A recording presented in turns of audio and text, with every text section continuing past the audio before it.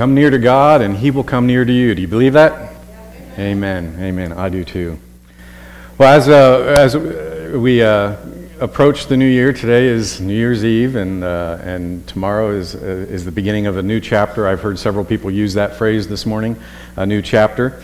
And so before we get into the word this morning, there was a father and son, and the boy told his father, he said, "Dad, if there are 3 frogs sitting on a limb that hung over a pool, and one frog decides to jump off into the pool, how many frogs would be left on the limb?" Well, the dad replied, "Well, 2. "No," the son replied. There are 3 frogs and one decides to jump. How many are left?" So the dad said, "Oh, I get it. If one decides to jump, then the others would too. So there'd be none left." And so the boy said, "No, Dad, the answer is 3. The frog only decided to jump." I know some of you may have heard that before, but does that sound like last year's resolutions to you at all? Yeah. You have great inspiration and great resolutions, but oftentimes we only decide, and months later we're still on the same limb doing nothing. And so this morning I want to look at a new opportunity we have with the new year ahead of us. And so we're going to begin by reading in Ecclesiastes chapter 3 and beginning at verse 1. "For everything there is a season, and a time for every matter under heaven. There's a time to be born, and a time to die. A time to plant, and a time to pluck up what is planted. A time to kill, and a time to heal. A time to break down, and a time to build up. A time to weep, and a time to laugh. A time to mourn, and a time to dance. A time to cast away stones, and a time to gather stones together. A time to embrace, and a time to refrain from embracing. A time to seek, and a time to loose.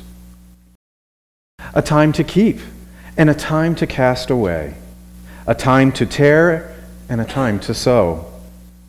A time to keep silent, and a time to speak. A time to love, and a time to hate. A time for war, and a time for peace. What gain has the worker from his toil? I have seen the business that God has given to the children of man to be busy with. He has made everything beautiful in its time. Also, He has put eternity into man's heart, yet so that he cannot find out what God has done from the beginning to the end. I perceived that there is nothing better for them than to be joyful and to do good as long as they live. Also, that everyone should eat and drink and take pleasure in his toil. That is God's gift to man.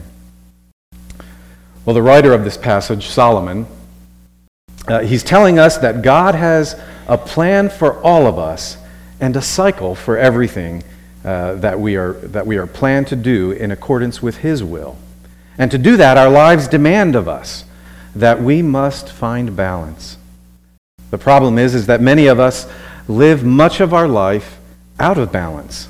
We're aimlessly wandering from one life event to another without much thought or reason of how did we get here? Or why are we making the choices, whether good or bad, that I'm making? We have an opportunity before us today. Just like the frog, do we decide to leap into the pool but never jump? Or do we decide to leap in the pool and actually take the steps necessary to accomplish the task? And so this morning, I want us to look at a few steps that'll hopefully help you take advantage of all that God has in store for you and for you to have a life full of balance. And so the first thing you have to do is you have to discover your purpose. What is your purpose in this world? This is the core question of our lives, and if you haven't thought very seriously about that much, or you haven't, then you probably haven't really taken life very seriously. Many of the problems in people's lives would be settled if they would just understand their purpose in this life and then live it out. The Bible says in Romans 14, verse 8, it says, "For if we live to the Lord, and if we die to the Lord. So then, whether we live or whether we die, we are the Lord's." So if it's true that we belong to the Lord, then we have the obligation to live for the Lord. As the Word says, do you not know that your body is the temple of the Holy Spirit within you, whom you have from God? You are not your own, for you were bought with a price. So glorify God in your body. That's from Corinthians. Our lives are not our own. They do not belong to us. We belong to God.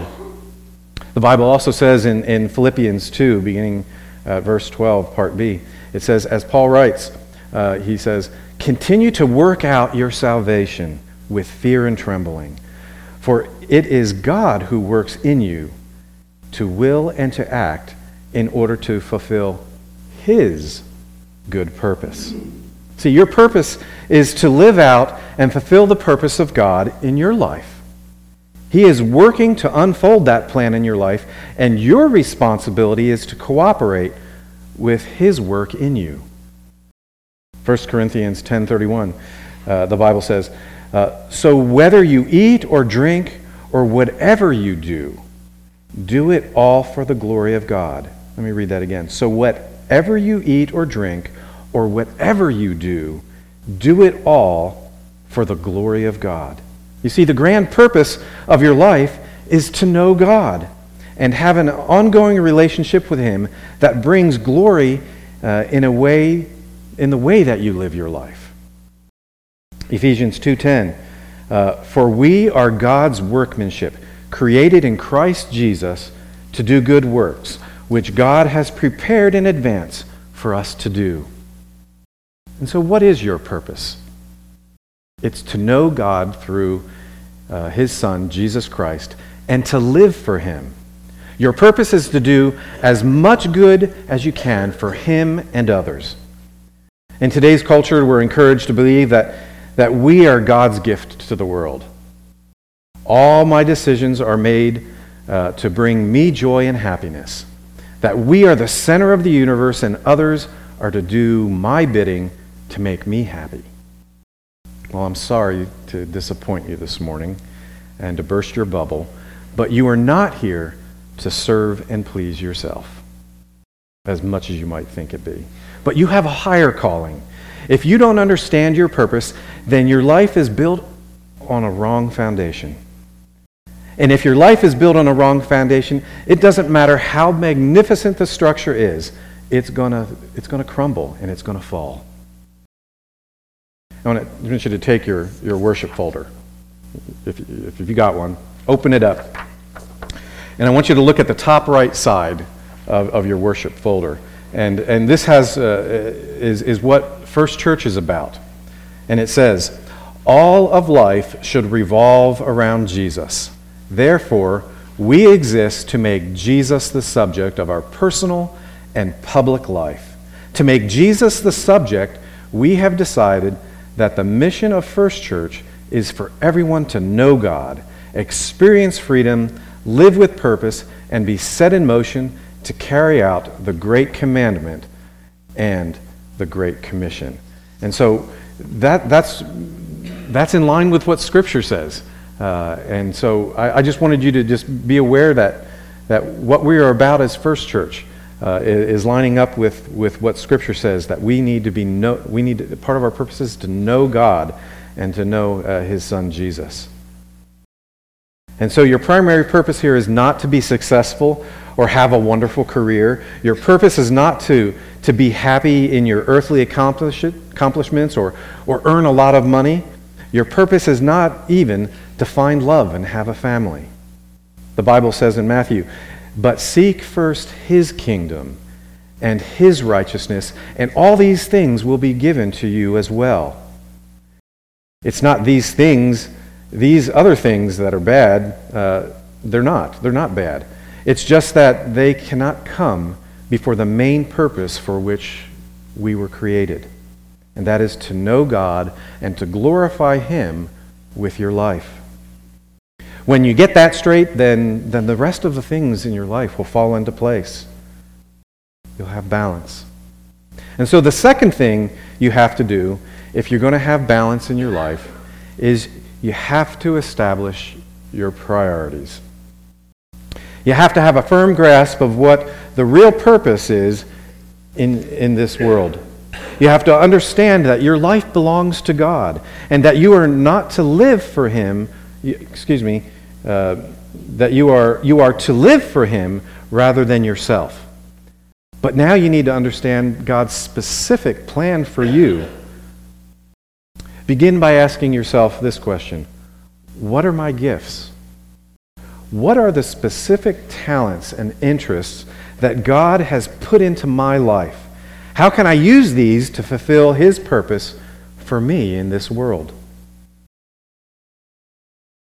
The reason that these questions are important is that you may be doing many good things, but you may not be doing the things God has in mind for you. Your area of interest may be the gifts God has given you to promote growth and influence for his kingdom. And so setting priority is not about choosing between what is good and what is bad. That's already been settled when you decided to live your life for God and God-given purpose in your life.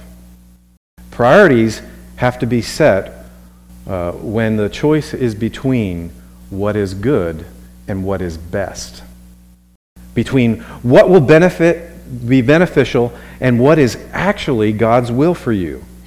You see, God has made you with particular interests, skills, and gifts. And so go in the direction of those interests and gifts, because this is how and why God has created you. You know, Charlie, you and Becky play instruments well, play piano well, and you serve where God has called you and where God has gifted you. And so thank you for that. Scott, you're good with numbers and figures. And so you serve as our church treasurer because you're good at understanding those things. And so you're using God's giftedness in those areas. And so you need to lean towards those gifts. My area of gift is administration and organization, and sometimes I can get too organized for some people. But you'll get over it. The students may get annoyed with it. I'm not talking to you. I was looking at Barb. No, I'm not going to go there. The students appreciate it at the end of a trip because I do so good at organizing them. But anyhow, it's important that you serve in the area of your giftedness. And so if you're not sure, what are you good at? What has God given to you? What comes naturally to you? And start serving in those areas. It's about getting the most from your life. And so setting priorities helps you to trim down your involvement to a reasonable level. You see, and so the next thing you need to do is, if you're going to have balance in your life, is you have to make a plan. And so you can understand your purpose and set your priorities, but if you have no plan on how to make it happen, it's never going to happen. Just like the frog who decided to jump in the pool of water, he made the decision, but didn't have a plan to follow through on his decision. And so nothing is going to happen until you make a plan.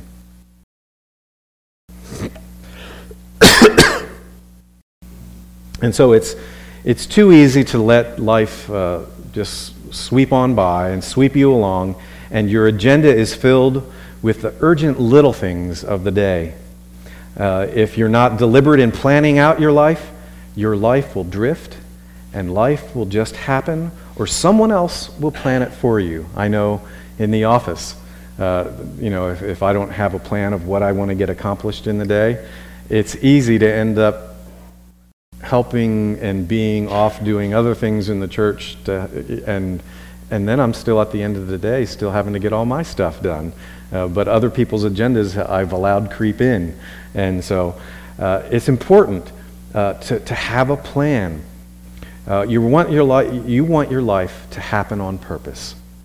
If you can't get everything done, it's because you're trying to do more than God wants you to do. You have just enough time to do what God wants you to do. This past year, I've noticed in Susan that she's taken steps to be more intentional about how she serves in the church. And she is a faithful servant. But she's learned that if she says yes to every opportunity to serve others, that she ends up feeling fatigued, empty, and less effective in her ministry. And so that's why she's begun saying no to certain opportunities to serve. She wants to serve God in her area of giftedness and to serve with joy and to bring glory and honor to God. And so that's why she's starting to be a part of the praise team. That's one of the areas God has gifted her. And so she's setting an example to me to help me and encourage me to do better at prioritizing and making a plan. And let's move on. Ephesians chapter 5. Beginning at verse 15, it says, "Look carefully then how you walk, not as unwise, but as wise. Make the best use of the time, because the days are evil. Therefore, do not be foolish, but understand what the will of the Lord is. And do not get drunk with wine, for that is debauchery.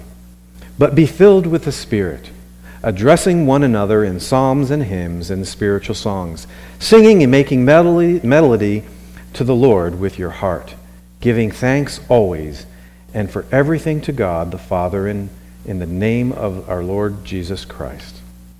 And so it's important to take time to sit down and write out your life purpose. But put your priorities down on paper. I know Pastor Josh, I think he and his wife Emily, I think, get together and they do a brief 1 or 2 day retreat and go over their priorities and their plan for their family. But it's important to make a plan to fulfill those priorities and make them happen. Begin to say no to some things and cut out other things. Make sure there is enough time for the important things. Pencil in time for God and for ministry to other people. Your ministry may be encouraging someone over the phone. Maybe it's baking a pie, singing a song, teaching a class, witnessing to your neighbor, writing a story, leading a group. Maybe it's being a part of a jail ministry team, working with children or youth or the elderly. Your ministry is going to be unique to you. It's not going to look like your neighbor's. And so use your personal gifts as your calling, and you will have time for God to use you because you have made a plan. And so, again, stay in that area of where you're gifted and what God has placed within you. I've been a part of a group for almost 4 years now, and it's called SHAPE. And SHAPE stands for Sustaining Health and Pastoral Excellence. And actually it was Brian Smith, Brenda's son, who got the group started almost 4 years ago. And it's a group of pastors that come together to support and encourage one another to fulfill God's purpose in their life and their ministry. And so right now, we're working as a group. We're working individually on 2 or 3 areas in our life that we feel like God wants us to step up and make more of a priority in our life. And so we've written those things down, and then we get together regularly to go over those things, to see how we're doing, to encourage one another, to pray for one another, because in ministry it's easy to get burnout. And so these groups are all across the nation to help pastors not get burnout and then fall out of ministry. And so they want us to again, make the things that need to be a priority in our life, and then set a plan out for those. And so we're coming up this January on meeting together for 4 years. And actually, I think we're getting ready to then to decide, are we going to continue to meet? But we've written them down, and so we share them with one another and encourage each other in our progress. And so here at First Church, we believe that knowing God, living with purpose, and being set in motion to serve in your area of giftedness is so important that they've created Next Steps. And it's a course, a 4-week. I think he does it in 3 right now, but there's 4 steps, and so there are 4 steps that we encourage everyone to go through, and it will help you to know God and to discover your areas of giftedness and life purpose, and it'll help you begin serving in that area. And so if you've not gone through the Next Steps, the next opportunity is coming up here on January 21st. The information's in your worship folder. But I want to encourage you, if you haven't gone through Next Steps, or if you don't really know what your area of giftedness is, sign up and go through Next Steps with Pastor Josh and discover your gifts, and then find out where God would have you serve in His church. I want you to trust me for a minute, and I need you to use your imagination. Can you do that? Okay. I need you to use your imagination, and I want you to close your eyes. Okay. I want you to close your eyes, and I want you to imagine with me and consider that if the new year that's coming up tomorrow, if it could actually speak to you, maybe this is what he might say. Here I am. I'm the new year. I am an unspoiled page in your book of time. I am your next chance at the art of living. I am your opportunity to practice what you have learned about life during the last 12 months. All that you sought and didn't find is hidden in me, waiting for you to search it, but with more determination. All the good that you tried for and didn't achieve is mine to grant you when you have fewer conflicting desires. All that you dreamed but didn't dare to do, all that you hoped but did not will, all the faith that you claimed but did not have. These slumber slightly, waiting to be awakened by the touch of a strong purpose. I am your opportunity to renew your allegiance to God, who said, "Behold, I make all things new." My Lord and my God, I come to you today. And Lord, I pray over this church, this congregation, and its members. And Lord, I pray that you would help each one of us to step up and to do more than just decide to change, but to make a plan for change, and then even share it with someone, and be accountable to one another for making the plans that you have for us actually happen. And so, Lord, help us take advantage of what this new year has to offer. There's so much that you want to do in us and through us. Help us to take the steps to become the person that you really want us to be, to become the servant you want us to be. And in doing so, Lord, we will become the church you want us to be here in Talmadge. So help us discover our purpose. Help us to establish those priorities and to make a plan so that we can bring glory and honor to you. And now, Lord, I ask that you would take this offering and that you would receive it. Receive it as a precious gift. And Lord, that you would help those that are in charge of its use have the wisdom to use it properly in the ways that you deem necessary.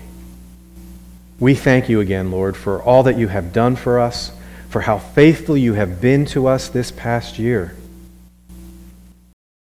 May we step up